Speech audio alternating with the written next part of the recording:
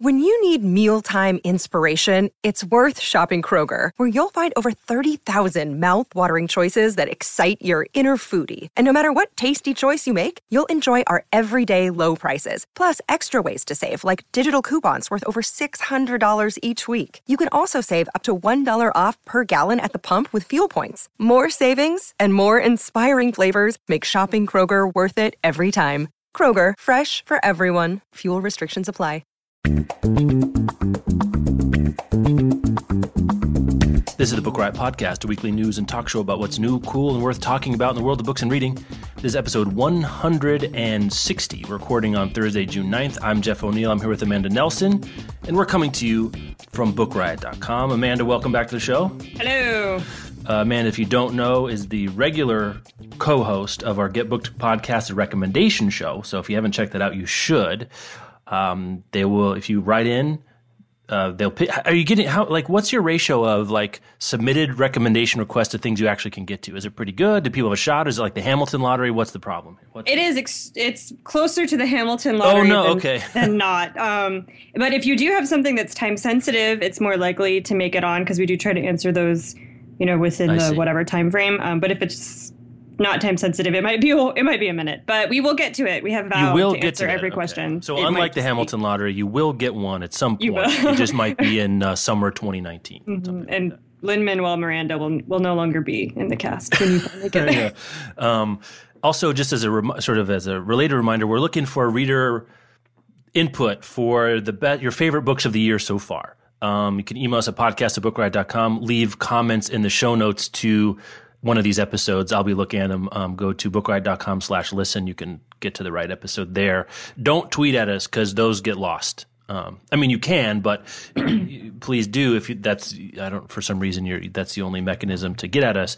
But the chances of me or Rebecca actually collecting those and putting them in the right receptacle is relatively low. So podcast@bookriot.com is the easiest way for us to make sure you get those. Got some already, some titles I'm familiar with and some I'm not, which is just kind of what I'm looking for right away. One other thing is I said last time that N.K. Jemisin was going to be a interlude between episodes. I was sick. I got strep throat last weekend, so I had to postpone that interview, trying to get her back on some other time. So I'm sorry to promise that. Or not promise. Well, I guess I said it was going to happen. That's a promise. Got too excited. Should have just dropped it in the feed. But lesson learned. Hope to get her on. But we're gonna have some other people on in the coming weeks and months. So if you were wondering what happened to that, that's what happened. Bacterial infection for the win. Let's do our first sponsor before we get into this. We got big stories this week, so we got to get all this stuff out of my system. Do it. So this first sponsor, Penguin Random House Audio, is back now. It is prime road trip season. Get in your wood-paneled 1978 Pontiac Parisienne and strike out to a campsite for a trip that almost no one in your family will enjoy. It's that time of year. Did you do that stuff as a kid? Did you guys take road trips? Every summer. We took a 3-hour road trip to a campsite. We drove 3 hours to sit in the woods. It was miserable. Yeah. I grew up in Kansas, and 3 hours doesn't get you anywhere. You can't even get to Wichita from Lawrence. So our road trips were 9, 10, 12 hours long. No. Oh, yeah. To the North Shore of Lake Michigan, or to get somewhere to Texas, or to get to the mountains in Colorado. 5 hours would get you to St. Louis, so we did that a lot. An 8-hour drive would get you to Chicago. We spent a lot of time together in the family car. And in fact, the first audiobook I ever listened to was on one of those car trips. My dad got The Dragon Weavers of Pern, believe it or not. Do you know those books? It's sci-fi, I guess fantasy. We listened to McCaffrey, Anne McCaffrey, yeah. Lots of people love them. I have no idea how he picked it out, but that's what he did, and we listened to it. And it got us all the way to Denver one time. Of course, we had 9 hours of silence on the way back when we were done at Grandma and Gramps' house. But that's what tryoutofbooks.com is saying. Go to tryoutofbooks.com/family travel for a free download to start listening with the whole family on your next car ride. They've got suggestions, a lot of good titles there. Some of it depends on the age. If you've got teenagers, sometimes they can take care of themselves, they cannot. They're suggesting Ready Player One. That's not a bad idea, I have to say. That's a nice idea from them for teenagers. If you've got kids that are like in the 10, 11, 12, 13 range, and like sci-fi, Hitchhiker's Guide to the Galaxy is great on audio. I think I read that in the back of our conversion van. You remember conversion vans? Do you know what I'm talking about? I don't know if they make these anymore. They're vans that they basically turned into living rooms. They have like curtains in them, and like, you know, they have, ours had this third row of seating that had this like electric button you would press and it would fold down flat into like a bed. We had a TV in there. That we could watch VCRs on an extremely small screen forever. But I remember reading Hitchhiker's Guide to the Galaxy and it's like that little trade or mass market paperback that I got from my uncle in the back of that, and barfing because I got car sick. But audiobooks are a way around that. So go to tryaudiobooks.com/family travel, free download. Really a great way. We get a lot. We get a lot of recently recommendations for family. We've gotten a lot of recommendations for things to listen with the whole family. We get those on Twitter. We get them on Facebook all the time. So they've got some ideas for you at tryaudiobooks.com/family-travel for a free download and some ideas. Thanks so much. I really need to try this. I listen to audiobooks in the car, and my kids are 5. And the other day, Rhett, my son, was like, "Mommy, this book is boring." I was listening to the originals, which is like a business productivity book or whatever.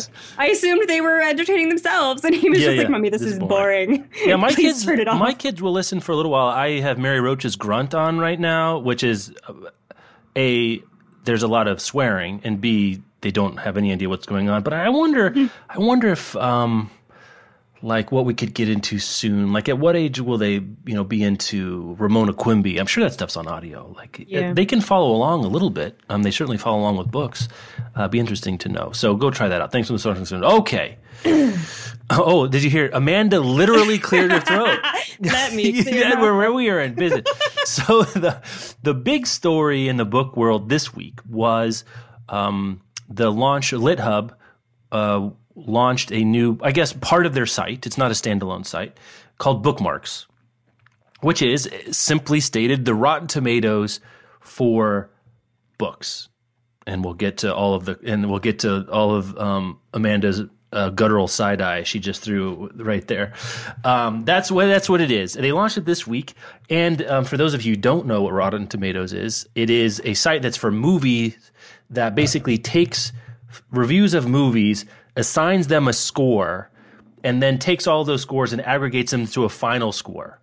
And they have a further step that Bookmarks is in doing, sort of a binary condition of saying it's either rotten or fresh, right? If it's a fresh tomato, that means on the whole, the critical establishment for movies said this movie is basically worth seeing. So it can be 71% fresh. It only needs to be 51% positive. And they make all of the ratings, I believe, they rate all of the reviews as either positive or negative. They don't get into more detail than I say.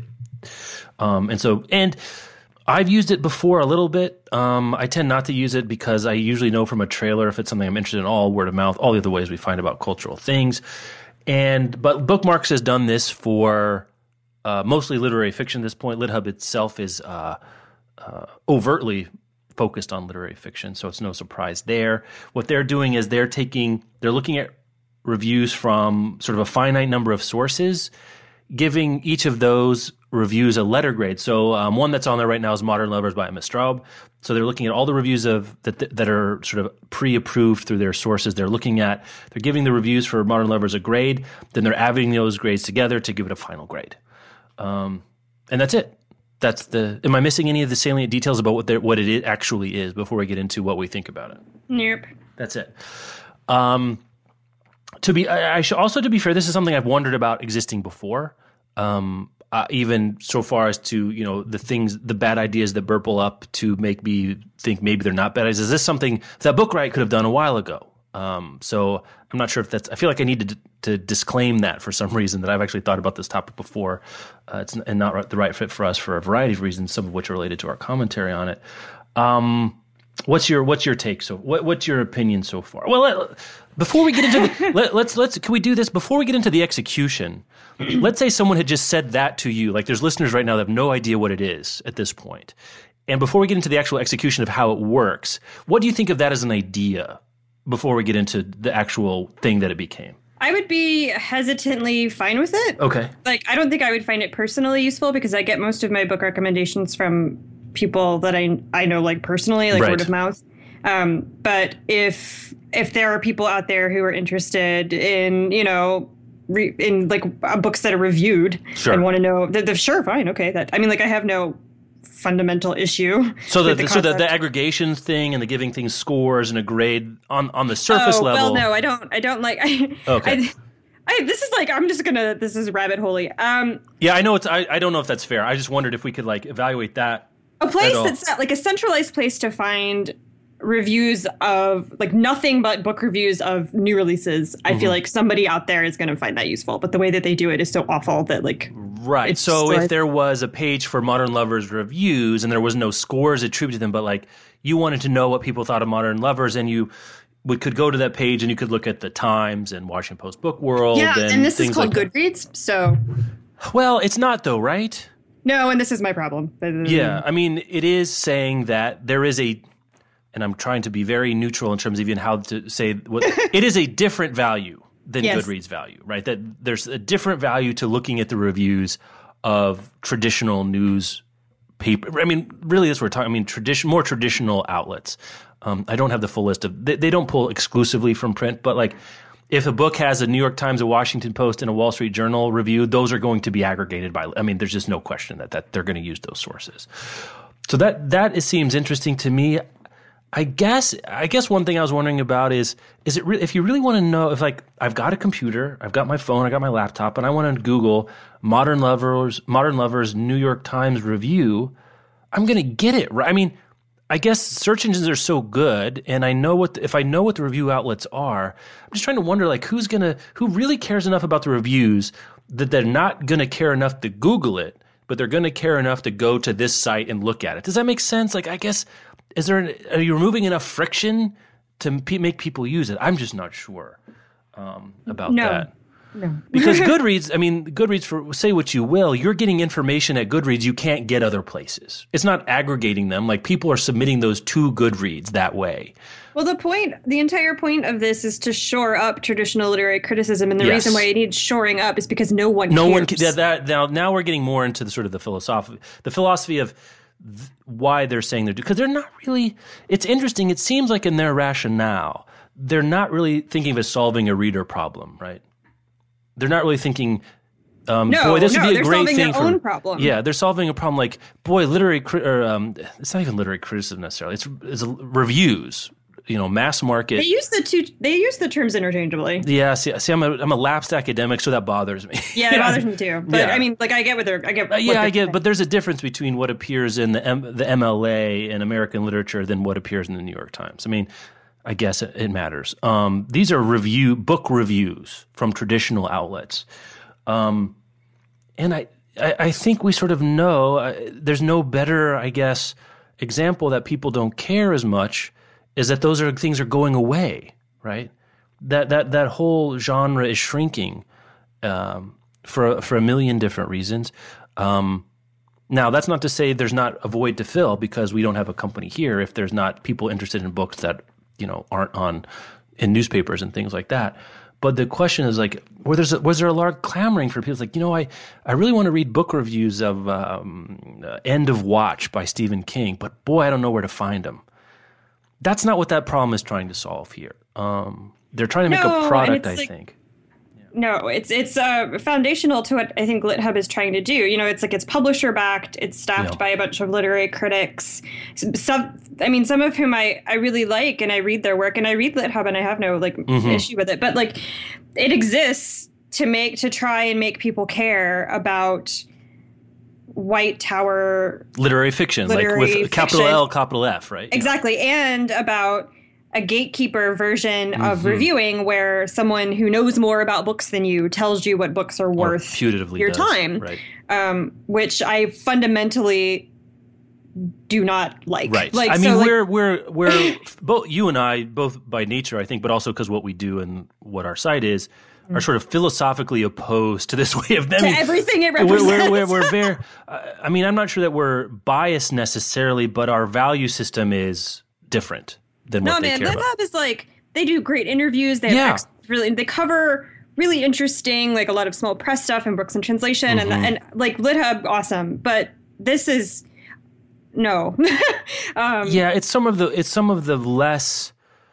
I don't know. I guess the parts I don't like about LitHub are this is the best manifestation of it. Like this is like a flowering of that gatekeepery literary fiction is a special flower thing. It feels so regressive to me. Yeah. The reason why these traditional newspaper print book review sections are going away is because the internet has democratized book reviewing in a way that women and people of color and, marginalized communities have found life-saving and infinitely useful. And to go back to those publications and try to make people care about them again when they haven't changed anything about what they do, really. Feels like a I don't know. It just feels, first of all, it feels very condescending, but it also feels kind of like a slap in the face to people who've been working really hard to make books a space where there's a diversity of stories and a diversity of authors. Yeah, that's a good way of putting it. It does feel like a circling of the wagons. Yeah, exactly. And I kind of use that colonialist metaphor intentionally, I have to say, because the people you're circling against are not the white settlers. I mean, there's a part of it that does feel like that, because what it does too is it further gatekeeps. Like it's another level of gatekeeps, because not only do you have to have a book out, it also has to be reviewed in the right genre, in the right outlets. Like it's just it's a couple more layers of filter that, and the things that happen when you filter like that is people who don't fit the dominant model of acceptable whatever get screened out. Another percentage of them get screened out each layer that you add. I mean, we already know. I mean, you can look at the Vita numbers and see that it's mostly men who get reviewed, and it's mostly men doing the reviewing. Yes. And you can look at, like, Roxane Gay a couple years ago did a count of the racial diversity of the New York Times book review, and it was like something like 90% white people. So when you're aggregating an already heavily biased system, what you're going to get is a biased aggregate, which is not helpful to anyone. Right. It doesn't. You're totally right. And the further thing it does is that it sort of hides the subjectivity of that, right? It's kind of like the SATs where you get a score and that sort of feels objective, right? Because you get an X number on a thing and that feels like science and math and it can't be wrong. But we all also know all the subjectivity and all the biases and all the things that go in to make that score just a number. But it actually does it by erasing all the complexity that goes into how that number even gets to be something that people care about. It lends it authority that it doesn't deserve, and weight that is not just – I think it's not just empty, it's misleading to do it that way. Because you look at, it's just all the layers that we've worked hard, I think, as sort of a bookish culture to expose are all covered up again all of a sudden. Yeah. And to get into bookmarks, the book has to be covered in at least 3 of these publications. Yeah. And that's just even more like for a book by a woman or a person of color to get reviewed in the New York Times at all is enough of a feat. But to get reviewed in the New York Times and the Washington Post and the Wall Street Journal is like, I don't know. It's just turtles of bad all the way down. Right. Turtles. And they seem to be completely. And I pointed this out. No, it was Jen from Minorities in Publishing pointed out all of these issues to them on Twitter, and their response was, "Well, tell us more diverse sources." Like they wanted her to go do the work for them to fix it when it's like just fundamentally a flawed thing that you're trying to do. Yeah, and I don't know how. I don't know how you get around that. Because you're really at the top level, right? Aggregation is a top-level enterprise. It's a top-level task. And so you can't get down and do things like try to get around. So, one thing that Minorities in Publishing is a good example. They try to get around the structures by having their own Twitter feed and their own coverage and their own blog. And you make an end around the existing structure, right? Well, this is just like codifying and coalescing and reifying that existing structure that's so problematic. It's a monument to the status quo, which is everything that I work pretty much 8 hours a day to destroy. Yeah. So, it's hard to go ahead. The only way that they could make this less bad is to expand the sources that they're using beyond just the traditional, gatekeepery. But that is the opposite of what they want, right? They said Ron Charles from the Washington Post didn't like this initially, and he was talking with them on Twitter, and their response was basically, we're trying to get people to care about real literary criticism again, or important literary journalism, which excludes the interesting and marginalized and, better, in my opinion, stuff that bloggers are doing and that people on the internet are doing. And so if they refuse to include those voices, they're automatically going to end up with something bad. And they do refuse to because that's not what they value. So yeah. And part of their discourse is about sort of highlighting the work that reviewers do, which, okay, I mean, I guess it's been so long since I've cared about a review and a publication that anyone's heard about, really, that I guess I just don't care. It doesn't seem like the way forward to me in any way. I mean, even if it's not actively regressive, which it might be, it just feels like an old idea of how books can work, and layering upon sort of web technology and aggregation on top of an old idea, this old idea of reifying the value of book reviews. I think the thing that's brought home to me as we've thought about it a lot in the Book Riot back channels too, a lot of interesting thinking going on there, is that this book, newspaper literary reviews are just a part of the book world now, whereas before they were the book world. Mm-hmm. And this is kicking against that, it feels to me. Is that fair? Yeah. And, I got to say, in like the 5 years almost that we've been doing Book Riot, no one has ever asked me why we don't have more straight reviews. Like, not a single time, never. No, never. Of the over 1 million people who read the site every month. We have 1 million people read the month. We've done, 14,000 posts at this point. Now, that's not to say we don't talk about books, of course. If you know the site at all, we do it in different ways. But that's also something that when I did the pitch to you at the beginning, did I make it explicit that we weren't going to do reviews? Do you remember? I think I did. Like when I first approached you about writing for the site. I don't remember. I think someone was talking about, I think Brenna, or one of our writers, was one of the first 10 that I recruited to come on. I think she was talking about how explicitly says we're not doing reviews. For that reason, which, one, because Goodreads was doing a lot of reviews and it felt commodified to me, but also, two, it just people don't care. And we knew from writing our own blogs that if you wrote like a straight review of something, people just didn't care. They just don't, like some people will read it, of course, but like compared to something you do about an opinion piece or a roundup, or a reaction or news, like a straight review of whatever just doesn't get the eyeballs and the attention. And we use that as a yardstick for people's interest, right? For better or worse. So that's another reason we're sort of congenitally disinclined to love this. It's also really, I know that LitHub is very overtly about literary fiction, but they're kind of making a point to pretend that they're not with bookmarks. Like there's a section for fantasy, there's a section for romance, there's a section for a young adult. But if you click on any of these sections, which I'm doing right now, they're lies, basically. I mean, like the romance section includes 2 works of literary fiction that happen to be written by women. Almost literally an empty gesture. Yeah, and one of them has a diamond ring on the cover, so it must be a romance novel. But there are no actual romance novels here. Sort of conventionally, straight down the middle of the genre romance novels. Yeah, it's women's fiction, quote unquote, is what they put. And for the young adult section, there's one book by Kate DiCamillo. So, like it's almost more insulting, I think, that they're not just. I mean, we all know what LitHub is about. Like, to have a kids table. It's almost more insulting to have a kids table. Yeah, and the romance thing really bothered me. And this is another one of the reasons why traditional literary reviews are going away, or have gone away for the most part, because they don't cover the books that people read. Right.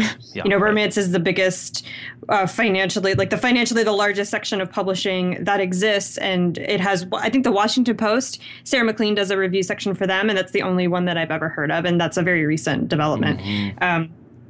But anyway, so when you build a thing based on how stuff was done 5 years ago, you're going to leave out genres where a lot of the most interesting and diverse work is being done. Like literary fiction has definitely interesting and diverse stuff happening in it, but like both of us readers of literary fiction, we exactly should say. Like yes, but science fiction and fantasy and romance are undergoing these like bizarre and amazing to watch revolutions. The most interesting parts of the book world for both of us, I think. I mean, from as readers, but also as people interested in the book world as part of our jobs. They just pretend that they don't exist, or they acknowledge they exist, but they don't put their shoulder into it. They pay it kind of lip service. They say it, but don't believe it. what the actions sort of say. And they're putting, like, I feel like what they're including in the category of fantasy and the category of romance or whatever is like crossover. Like if Station 11 were published last month, it would be in this speculative section that they have here. But they're not going to put anything from Tor on their website. You know, they're not going to put anything from Avon or Harlequin. Maybe they don't know what a romance novel is. Is that? Yeah, I mean, is that ungenerous of me? I'm trying to be like nice here, even though this whole thing like. LitHub is Electric Lit and Grove Atlantic. They're not romance people. I mean, they're just not. I mean, that's okay. That you don't. There's nothing wrong with being a romance, not reading romance. I don't read romance, and there's nothing. But there is position yourself like, okay, they're in their how it works section of this site. Yeah. The first line is the bookmark staff scours the most important and active outlets of literary journalism in the U.S. and logs their book reviews. So when you position yourself as the place to come for important works of literary journalism, and then you completely exclude all of the genres that people actually read, it feels so snooty to me. And I know that it's not their intention. Like I said, I know some of the people who work here, and I don't feel like they're not like awful people. It's just when you position yourself like that, you're doing harm. It almost would be, I mean, almost you're better off being like the Paris Review, right? Where you just are what you are, right? Like it's like, yeah, that's fine, but that's not what our site is about, right? Exactly. That's because I don't read romance, but it's important to me, at least, that Book Riot covers romance. So you've done a great job of actively recruiting romance readers and getting them, or readers of cover and getting coverage on there and doing stuff. So just because you're in charge of it doesn't mean you have to care and read it, but to make space, you have to intentionally make space for it then. And go out of your way to populate it with the kind of content you're looking for. And so I think that's interesting to think about in that way. It's like, it's one thing to have sort of a bucket for that stuff, but then for that bucket to be sitting there empty is like sadder, Yeah, it is. And more depressing in a way. You can't position yourself as the place to come for important literary criticism and then exclude the genre that's like by women and for women, and then pretend that you're not a regressive site. Do you think they could say, this is for literary fiction? And sure. The site is, the bookmarks is just for literary fiction.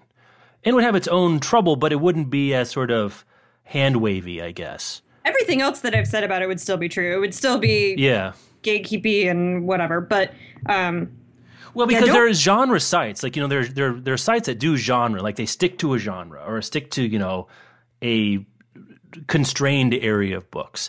And what feels like is happening is sort of a double speak going on. I'm sort of paraphrasing what you're saying as I'm trying to wrap my head around how they could fix it, or like what they could do is we're about books, but not really. But if you look at what we actually populated for launch, it's only really about the books we actually think are important or good. All these other things that exist out there are not really our domain. And it's interesting because they have to make an editorial decision about what even books to look at, right? One way around that we found, and not to say who's better, but just in terms of thinking differently how you populate your site with content, is we try to get a whole bunch of different people that are interested in a bunch of different kind of books and let them write about what they want to write about. So that actually doesn't have to come from us what the content on the site is. It has to be built into sort of the structure of how the site works that you can get that kind of diversity. Because no editor, I don't care what editor-in-chief you are, has sufficient knowledge and interest and care about enough genres to make a book site sufficiently diverse to say you're about all books, right? That everything's on the table. You have to do something where you have a whole bunch of different people giving input and selecting things for themselves, or do something like Goodreads where it's basically crowdsourced, right? Where you just sort of have this, you have a huge tent and everybody's invited and it's loud and raucous and crazy, but there's pretty much room for everybody there. Yeah, there's not room for everybody. Yeah, there's not, and some of it is scale. Like I was thinking about this too. One reason Rotten Tomatoes works for movies is there aren't that many movies that come out in a given week. Even if you go real deep, like there are 7 or 8 movies that come out in a given week, and that's even if you include some of the major art house stuff and foreign films. With books, it's a mind-bogglingly impossible problem set to try to aggregate and score reviews for. And I think even if you were just doing all literary fiction, I think it would be an almost impossible task. So in a way, the sort of the what's the adjective form of I guess the analogy they're looking for the site, Rotten Tomatoes for books, kind of falls apart because books are not like movies, right? Structurally, the book world is so different than the movie world that you start to have to draw lines, and the drawing that line says something, and that saying something here is kind of weird at this point. Yeah, I think the only way that I would be cool with this is if they stop pretending like the literary journalism they pick is the most important literary journalism out there, because it's obviously not. And then if they reached out to more bloggers who are doing more interesting things than New York Times, who are doing more interesting things than the Washington Post, and included their opinions, but those things that they would need to do are completely counter to the philosophy that they have. So so that's not going to happen. Yeah. So I guess I'll just go read some Goodreads reviews. I mean, another point that's come up is that if you look at the grades, sort of the product of their aggregating, and it's not just aggregation though, because they're actually making value judgments, about the reviews, not only in the reviews, but also what book. There's value judgments all over the place, which is, that's kind of what's getting back to the SAT thing. An SAT score is supposed to make it seem objective, but it just hides all the subjectivity. That's what the grading things does. Like, it hides all the subjective decisions that go into all of this crap. I got hot and bothered and forgot where I was going. Blah, blah, blah, blah, blah. Oh, is that, the range of grades is really clustered in the B+ and higher. Like, what's the real virtue of looking at let's say all the other stuff we haven't talked about is we're crazy social justice warriors that whatever should go jump on a pink iceberg somewhere. Let's say that's true. But is it the value, like, does it mean anything to say that Modern Lovers gets an A- where H is for Hot gets an A? Like, does that help me at all? Like, unless there's like, the lowest grade we've seen on there is, speaking of, Eligible by Curtis Sittenfeld. Like, so, I mean, that's another one into the ghettoization or whatever we're going to call what's going on with that.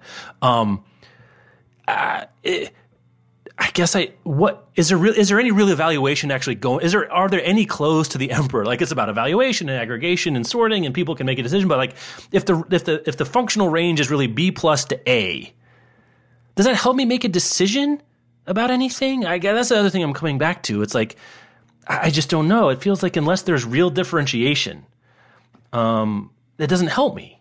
If that's the goal, is like one of the things it's supposed to help me do is decide. They even said that, have they? It's to help people decide if they want to read a book. Did they even say anything about that?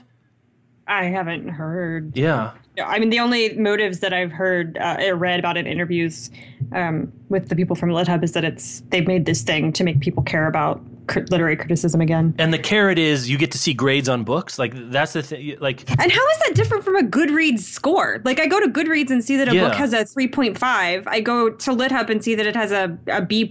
Like, I guess you're supposed to trust the inputs more. I guess. Right. I mean, it's different right. because the guy at the Washington Post has written for the Washington Post, whereas the people who review it at Goodreads are just regular people, the hoi polloi, And so, like, the only difference here is that it's just snooty. Like, I keep coming back to that. It's not new information. It's not interesting. It's just, and besides which, like, all the people who review for these traditional outlets, they all know each other. They're all friends with the authors. Like, of course, all of these books have B+ or higher. Everyone's writing reviews for each other. Like, it's such a closed system, and they're not doing anything. And I read an interview with, I don't remember his name, but the editor of LitHub who made this, saying that, like, well, this will shine a light on the fact that, there isn't enough critical thought in literary criticism. But you can't say that literary criticism is important and valuable and more people need to like bow before it. And then on the other hand, say that it's worthless because everyone is each other's best friend and all of the grades are,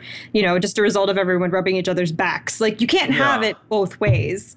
It's either useful or not. What it really does expose, I mean, because I think is the question we keep coming back to, and in the way the internet is sort of answered, which is what is the value of a traditional review? Like, literally what? What is it? Like, I think the answer is we don't know. I certainly am not going to argue it doesn't have any value, but as sites like ours and Goodreads, and something new like Litsy and Wattpad and Shelf Awareness and all these other and LitHub and like Tor and Smart Bitches Trashy Books and, you know, all the various places that now exist for people to read and talk about books. It just, then it's like everyone, they're basically saying, let's all go back and like remember how important literary reviews are. But for that to be true, the premise also has to be true that literary reviews are important. Mm-hmm. And I guess I've to the point where I just don't believe that. I mean, or maybe they are important, but they're no more important than looking at the book's reviews on Goodreads. Like, they're no more important to that. Not to the point where you like make a safe space for literary reviews. Like, that's what this is, right? That's kind of what they're trying to do. Yeah.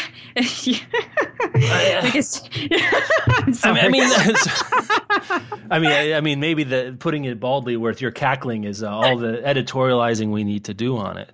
It's so good. A safe space, like the people who live in the biggest ivory tower. I know, right? The barbarians at the gate. We gotta get back into the ivory tower to stay away from.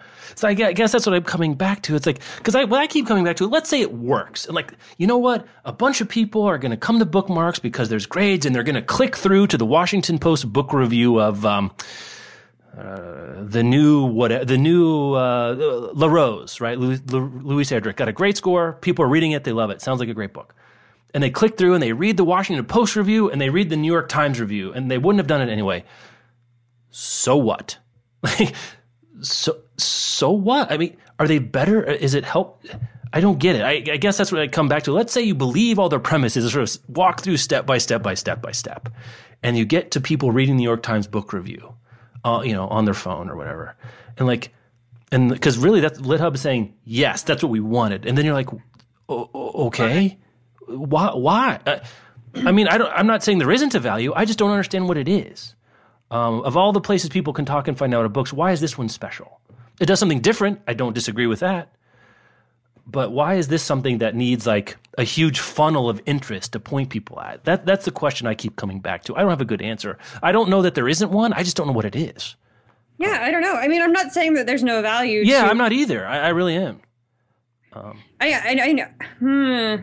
I mean, traditional literary reviews are useful for if you are really interested in putting a new release in the context of the greater history of literary fiction. Like, if that's a thing that you want to read about, I'm sure a review in the New York Times will scratch that itch for you. But do you want to read about that? Like, I don't care about where La Rose fits into the greater scheme of literary fiction, and I don't know anyone who does, really. But that might just be, I mean, you know.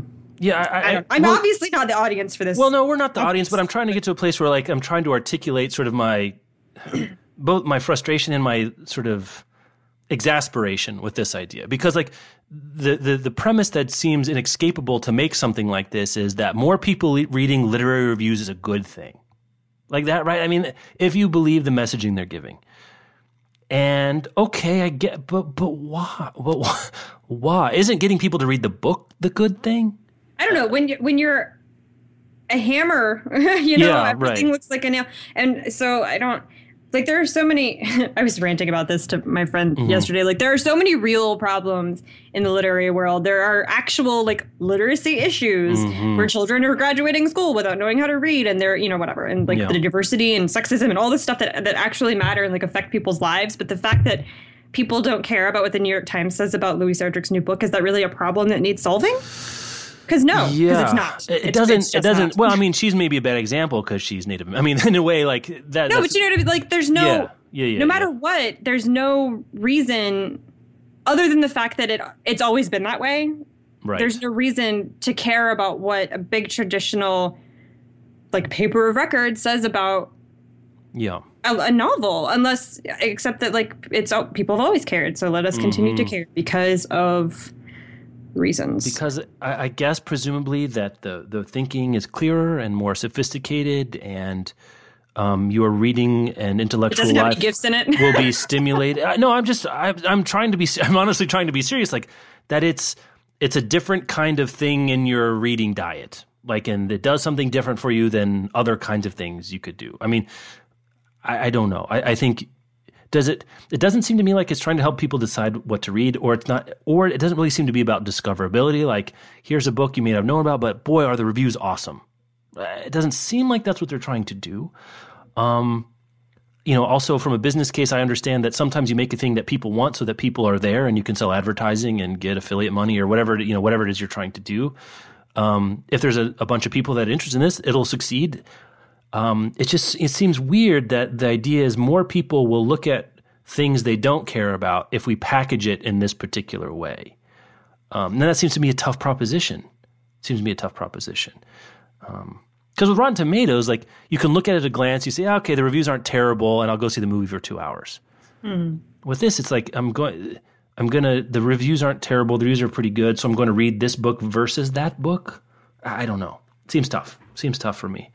Anything else? We're going to watch it. I mean, they've said they're going to take input. Go check it out. lithub.com/bookmarks. See what you think.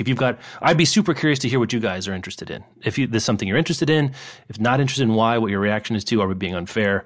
I'd sure like to know. It's been grist for the back channel fill for us and will be for the foreseeable future. It is kind of the perfect example of something for us to talk about because it's like some bizarro carnival mirror of what we do. Like it's like inverted and backwards somehow. Yeah. It's like I know what you mean. It's like weird. I think about them as the anti-us. Yeah. Well, the Lit Hub is more like us than not, but this really isn't like us because it's just packaging all the things that book blogging is a response to. I mean, my theory of book blogging has always been that traditional reviewing didn't have room for the kind of attention and interest in titles that a lot of readers wanted to talk about. So the internet came along and we all suddenly had all the space to do what we wanted. And so it was very much about there's not room over there, so we're going to go over here. Both from the writers and reviewers and readers. And the whole thing just sort of created this whole sort of other economy of attention around books. So that for this to be kind of the fortress of the establishment, right? Like this is it's a real chance for us to think about some of our premises and how we think about books and reading. So our own readers who have been with us for a long time and listeners to this show and care about a lot of things we care about, I'd like to know what you think of it on your own, but also what we've said about it too. We better do our next spot. We're getting out of hand here. Let me find my next sponsor. So it's the book is called Read Me Like a Book by Liz Kessler. And here's what's going on. So Ashley Walker is the protagonist, and she's an average student with some friends, a sort of a boyfriend, and really no ambition in life. And she gets a new teacher, a new straight from college English teacher, Miss Murray, who takes over the class and sort of changes her life. She reads poetry, she swears, she's cool, she cares about her students, she seems to care about Ashley. And she's it's an inspiring story. It's kind of a Dead Poets Society sort of thing going on. But then it also coincides with Ashley sort of realizing that she might not be hetero. The reason it's a sort of boyfriend is maybe she doesn't like guys that much. So she goes from worrying about her bad grades and her parents' marriage to having a life of her own and how it's actuated by this person. And she starts to have complicated feelings. So it's about a love story, it's coming of age, and it's about books in an English class. So interesting title for us to have here. It's Liz Kessler, Kessler. It's her first YA. And she did some children's books, the Emily Winsnap series, for those of you who know that. So go check that out. Liz Kessler, Read Me Like a Book. Thanks so much for them for sponsoring the show. Okay. I guess we're going to be done with bookmarks for now. Yes, please. You think so? We kind of milked that cow dry. I get. You know what? Actually, I was wrong. The big book news this week, the big book news for people like us was bookmarks, but the real actual book news of the week, for everyone else, was the premiere on Wednesday, I believe, of Harry Potter and the Cursed Child, Part 1, and then Thursday night, which is tonight. Right, today's Thursday. Part 2. It's 2 parts. And we'll get to this in a second. So anyway, the new Harry Potter plays are out. People have seen them, real live human beings. I'm trying to avoid spoilers. Are you? Yes. I'm waiting for. I want to be the 31st. I want to read. You don't. Are you going to read it? I'm going to read it. No, I'm waiting 10 years to go to London and get a ticket. Yeah, I was like, wait, what? Yeah, right. What are you going? Yeah, right. One of our contributors is going. Nikki DeMarco is going. Oh, is she really? Yeah. When she has a ticket? Yeah, in December. She bought a ticket the day they went on sale. Oh, I remember this. I remember. Yeah, we talked in December for New Year's. We'll have to get her to do a Snapchat story or something for us. Yeah. Did you read spoilers? I did. Okay. I'm not gonna know. No. But I did read sort of non-spoilery reactions, I should say, and tell me if I'm wrong. It seems to be people liked it. Yeah, is that what you heard? It seems to be that it's good.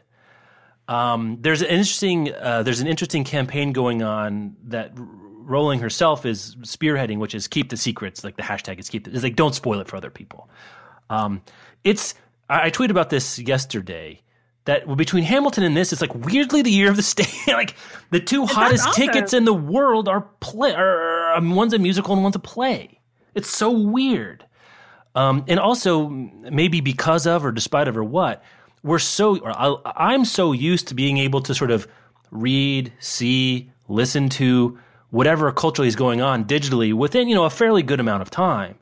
That it's such like I'm never going to see Hamilton apparently. Like I'm just never going to. No, you're not. And then this I can at least read. I mean, I guess that's a different thing. It'll come out on the 31st. You can listen to the Hamilton soundtrack. That's like the equivalent. That's the equivalent. And there probably eventually will be one of those recorded stage things, or there'll be a tour that I'll have to pay $1,000 and subscribe to the Portland Art Center's bullcrap, whatever, to get. But like it's in an age of like cultural abundance. It's so interesting that the two things that are like most desired are so scarce, like are literally scarce. Like they have physical scarcity that's going on around them. I love it. You're an old theater kid, so I'm you a like theater this. Kid from way back when, so this makes me really happy. I don't understand. Like I tried to look up why Rowling did this, or I never say it right. Rowling did this as a play, and I couldn't find. She said at one point earlier. I know Rebecca and I talked about. She said there's reasons to do it this way. Which we just don't get to know. We just don't, or I guess she said. I think she said at one point, you'll know when you see the play, you'll understand why it's a play, which makes absolutely no sense to me. I mean, come on, J.K. Maybe unless everyone gets on stage at the end to get. I mean, I literally don't want to know what could happen in a theater that couldn't be represented some other way. The other thing that happened is the creative team behind this came to her. And she even said that it wouldn't have happened if it weren't these people at this time. So there's a weird confluence of events. I don't know. I mean, we've talked about this, not ad nauseum, but at least to add queasiness. There's something that just another book. Just give us. Why isn't just a book? Like it's going to be a printed stage play that everyone's going to buy anyway. Like yes. 99% of the people who ever read this or experience the story will read it in that form rather than go see the play. Maybe she would have wanted to do. Sometimes it's as easy as she just wanted to do this. Sure. Why does Tom Hanks do a play every now and again at Broadway? Like just because he wants to, I guess. Yeah, she can do what she wants. She can do what she wants. She's busy. Well, she can't write the books because she's busy writing this Fantastic Beasts trilogy, which I'm super nervous about. No, and I just do not want in like so many ways, which we've talked about before. Now I'm talking about this, is there anything else to say about this, I guess?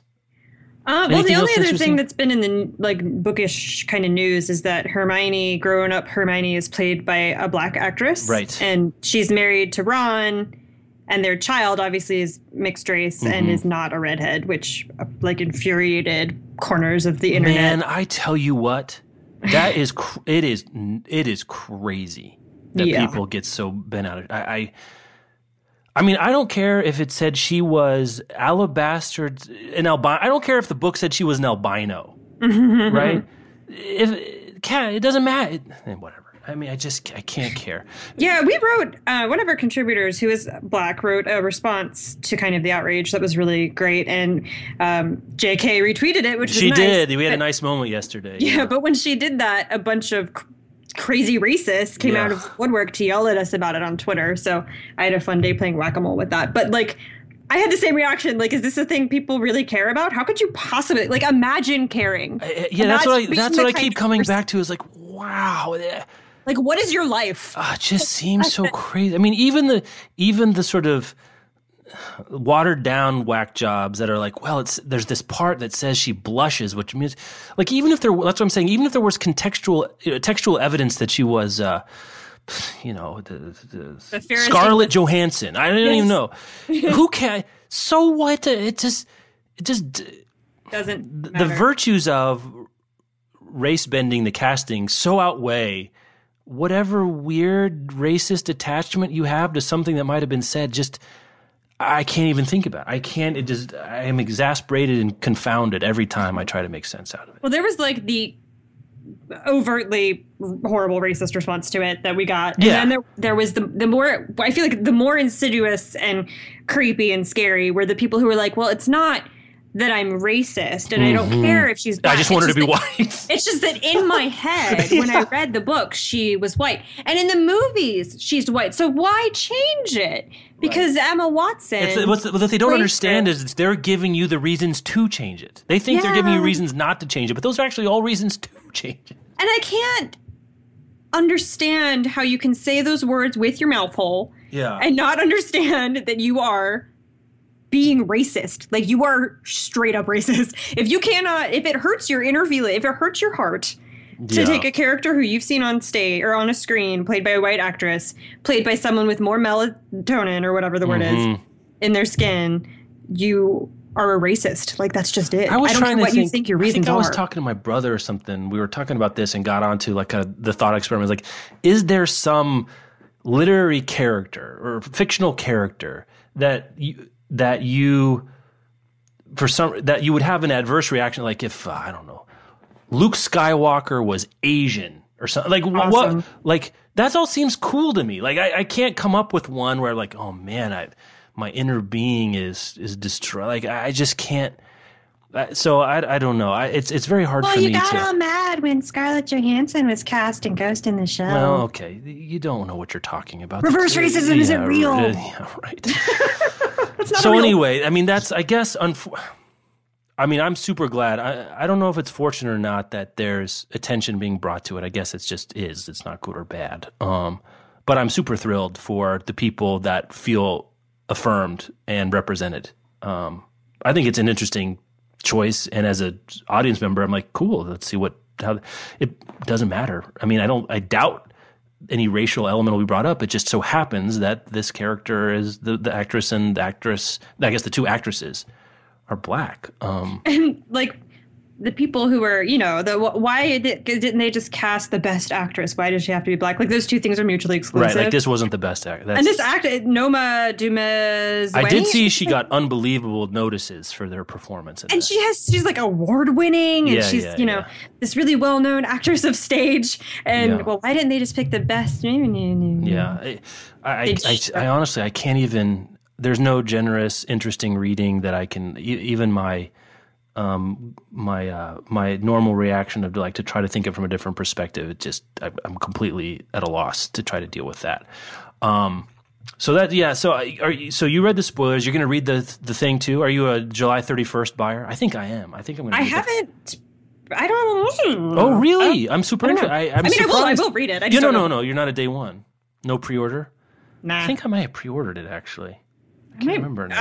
Maybe I'll get on the library hold list. Is that the biggest library hold list of all time? It's quite possible. I mean, for a while, Girl on the Train at the Brooklyn Public Library was a disaster. So was Between the World and Me. I've never really seen one of these. I bet when the last Harry Potter book came out, that must have been a complete mess. I'm sure they ordered. Okay, I'm looking at my library now. There are only 34 holds on it. Oh, that's not bad. For a small, Richmond County. Yeah.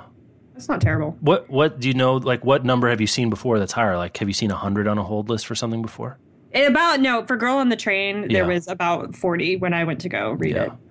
When I checked Girl on the Train out, which I never finished because it was right during the move, I think when I got on the hold list for that, there was like 480 people on the hold list for the Brooklyn Public Library. The Coates was worse because I think there were fewer copies initially, and they eventually got some more Between the World and Me. I never did get that. I'm still on the hold list for it. I did an audio, but I wanted to read it. You haven't read Between the World? No, I listened. I heard it. I did the audio, but I wanted to do it. I wanted to read it in print. I'm just going to go buy it. Should I just have it? But I guess I would. If any of you out there were on a library hold list for Deathly Hallows, that's got to be it, right? The most held book of all time. That's a good. I wish I knew. I wish I could have a way to know that. Maybe that Girl on the Train. Yeah, it didn't sell like that though, did it? Anyway, that's coming out. So maybe people don't know that July 31st, Harry Potter and the Cursed Child, the stage play, will be printed. presumably, I mean, this show's in previews, which, you know, in normal theater world means it's up for emendation, like they change things around. That thing's got to go to print soon, so it's going to lock. So it'll be interesting if there's some, you know, slippage between what gets performed, what's in the book, how things play out. Kind of like the old days of like Shakespeare folios and things like that, where there's different versions and whatever. Kind of interesting to see there. Let's do our last sponsor, and we'll wrap up with a couple of stories here. Book of the month.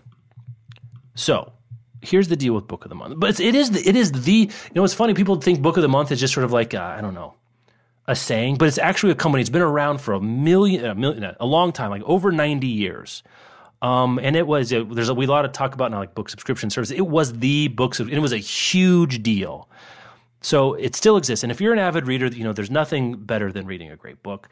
And there's also something really cool about picking up and loving something that you maybe wouldn't pick up on your own. It's a new surprise, it opens your horizons, all those good sort of feelings you have about reading something that feels new and fresh to you. Book of the Month is a subscription box that keeps your reading life adventurous. Each month you'll choose from 5 powerful, immersive new books you might not have heard of otherwise. So you sign up for a subscription, and then every month you get to choose one of their 5 picks. And they have judges. One of them is their own Liberty Hardy. And so they've each picked a book and explained what they think is great about it. And then your subscription, you say, okay, I want that one. Comes to you, and you get it right there. June selections: Modern Lovers by Emma Straub, we just talked about this. Shrill by Lindy West. Enchanted Islands by Alison Amend. Before the Fall by Noah Hawley. And Veins of the Ocean by Patricia Engel. Modern Lovers is picked by Morgan Jenkins, who once wrote for us. Roxane Gay, hers is Veins of the Ocean, I believe, by Patricia Engel. Enchanted Islands by Alison Amend was Alexander Chee's pick. He wrote Queen of the Night. We've talked about him before, one of our favorite authors. And here's what you do. You can go to Book of the Month Club. It's not bookofthemonthclub.com. It's bookofthemonth.com. And just for the listeners, you can use the code JuneRiot, no spaces, for 30% off a 3-month membership. Right. So that's bookofthemonth.com. Go pick it up. You can get one of those books for 30% off. And the other thing that I don't think we've mentioned before, you can add additional books to your box of those picks for just $9.99 each. And shipping is always free. So if there's one of those other ones you want, it's cheaper than getting a new hardcover from Amazon to do it this way. So a really cool way to keep sort of the rhythm of interesting books coming into your life, especially if you're, you know, willing to read outside your comfort zone. Maybe you're not hearing about books you like that much, but these are people who live in the book world. I know for a fact they'll have excellent taste this month, especially. They pick really interesting people over there at bookofthemonth.com. Thank you so much to them for sponsoring the show. I got a little game for you. Okay. A little game. So I think Rebecca and I have one. Hold on one second. I got to get I got a piece of paper over here. Just vamp something for 10 seconds. What am I supposed to do right now? Yeah, you did it. That was it. Oh, okay. So Rebecca and I you may have heard us talk about this before. We always, you know, there was an Independent Bookstore Day that happens every year. And I think we were idly speculating, as you know, is our want. I mean, let's talk about being on brand. Idly speculating about things we don't know much about. About, you know, what is the net effect of Independent Bookstore Day? What does it do for the authors? Like, what kind of effect does it have? Publishers Weekly, they did some surveys of independent bookstores based on their traffic and what was going on that day, and we got some numbers. So I'm going to play a little game with you, Amanda. Rebecca's not here for me to torture. Okay. Okay. So, let's see. How many? They gave away bookmarks. All the stores gave away bookmarks. How many bookmarks do you think they gave away? All the stores together. All the independent bookstores? Yeah, there were 430 participating stores. Oh. 10,000. 375,000 bookmarks given. Holy crap. Yeah. So I thought that was a big number. Yeah. They had a special, only available that day at Independent Bookstore Days, Neil Gaiman coloring book. They said what percentage of the total number of copies did they sell that they had available? 75. 84%. Not bad.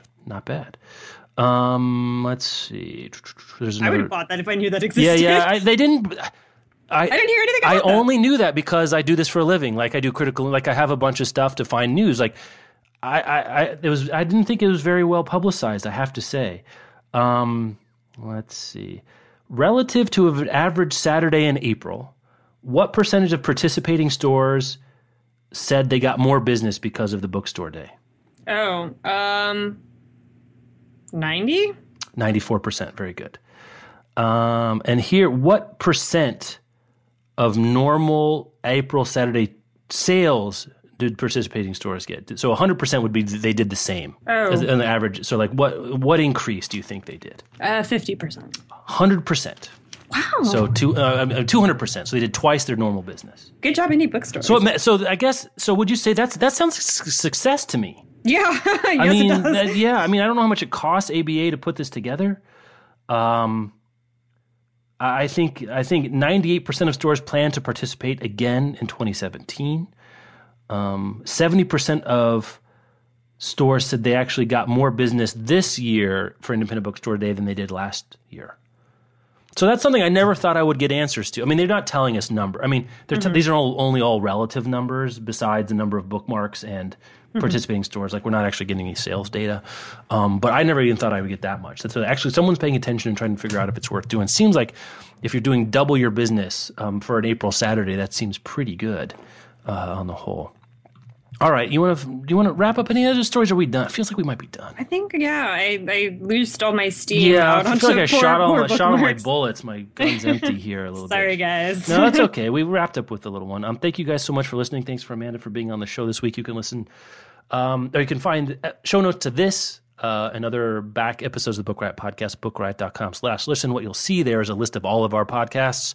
All of the different series we have. You click on ours and you can navigate to the one that's there. We'd certainly like to hear what you think about bookmarks and LitHub. I think that's really interesting from our readers and listeners' perspective. If you've got a different perspective on it, something we didn't say or forgot about or got wrong, please email us at podcast@bookriot.com. Also, we're looking for your favorite books that you've read this year. Doesn't have to be doesn't have to be front list, doesn't have to be new, doesn't have to be nonfiction, doesn't have to be fiction. You can give us a couple. Let us know that podcast@bookriot.com or leave a comment on the show notes. Also, just real quick, we have Walter Mosley coming to Book Riot Live.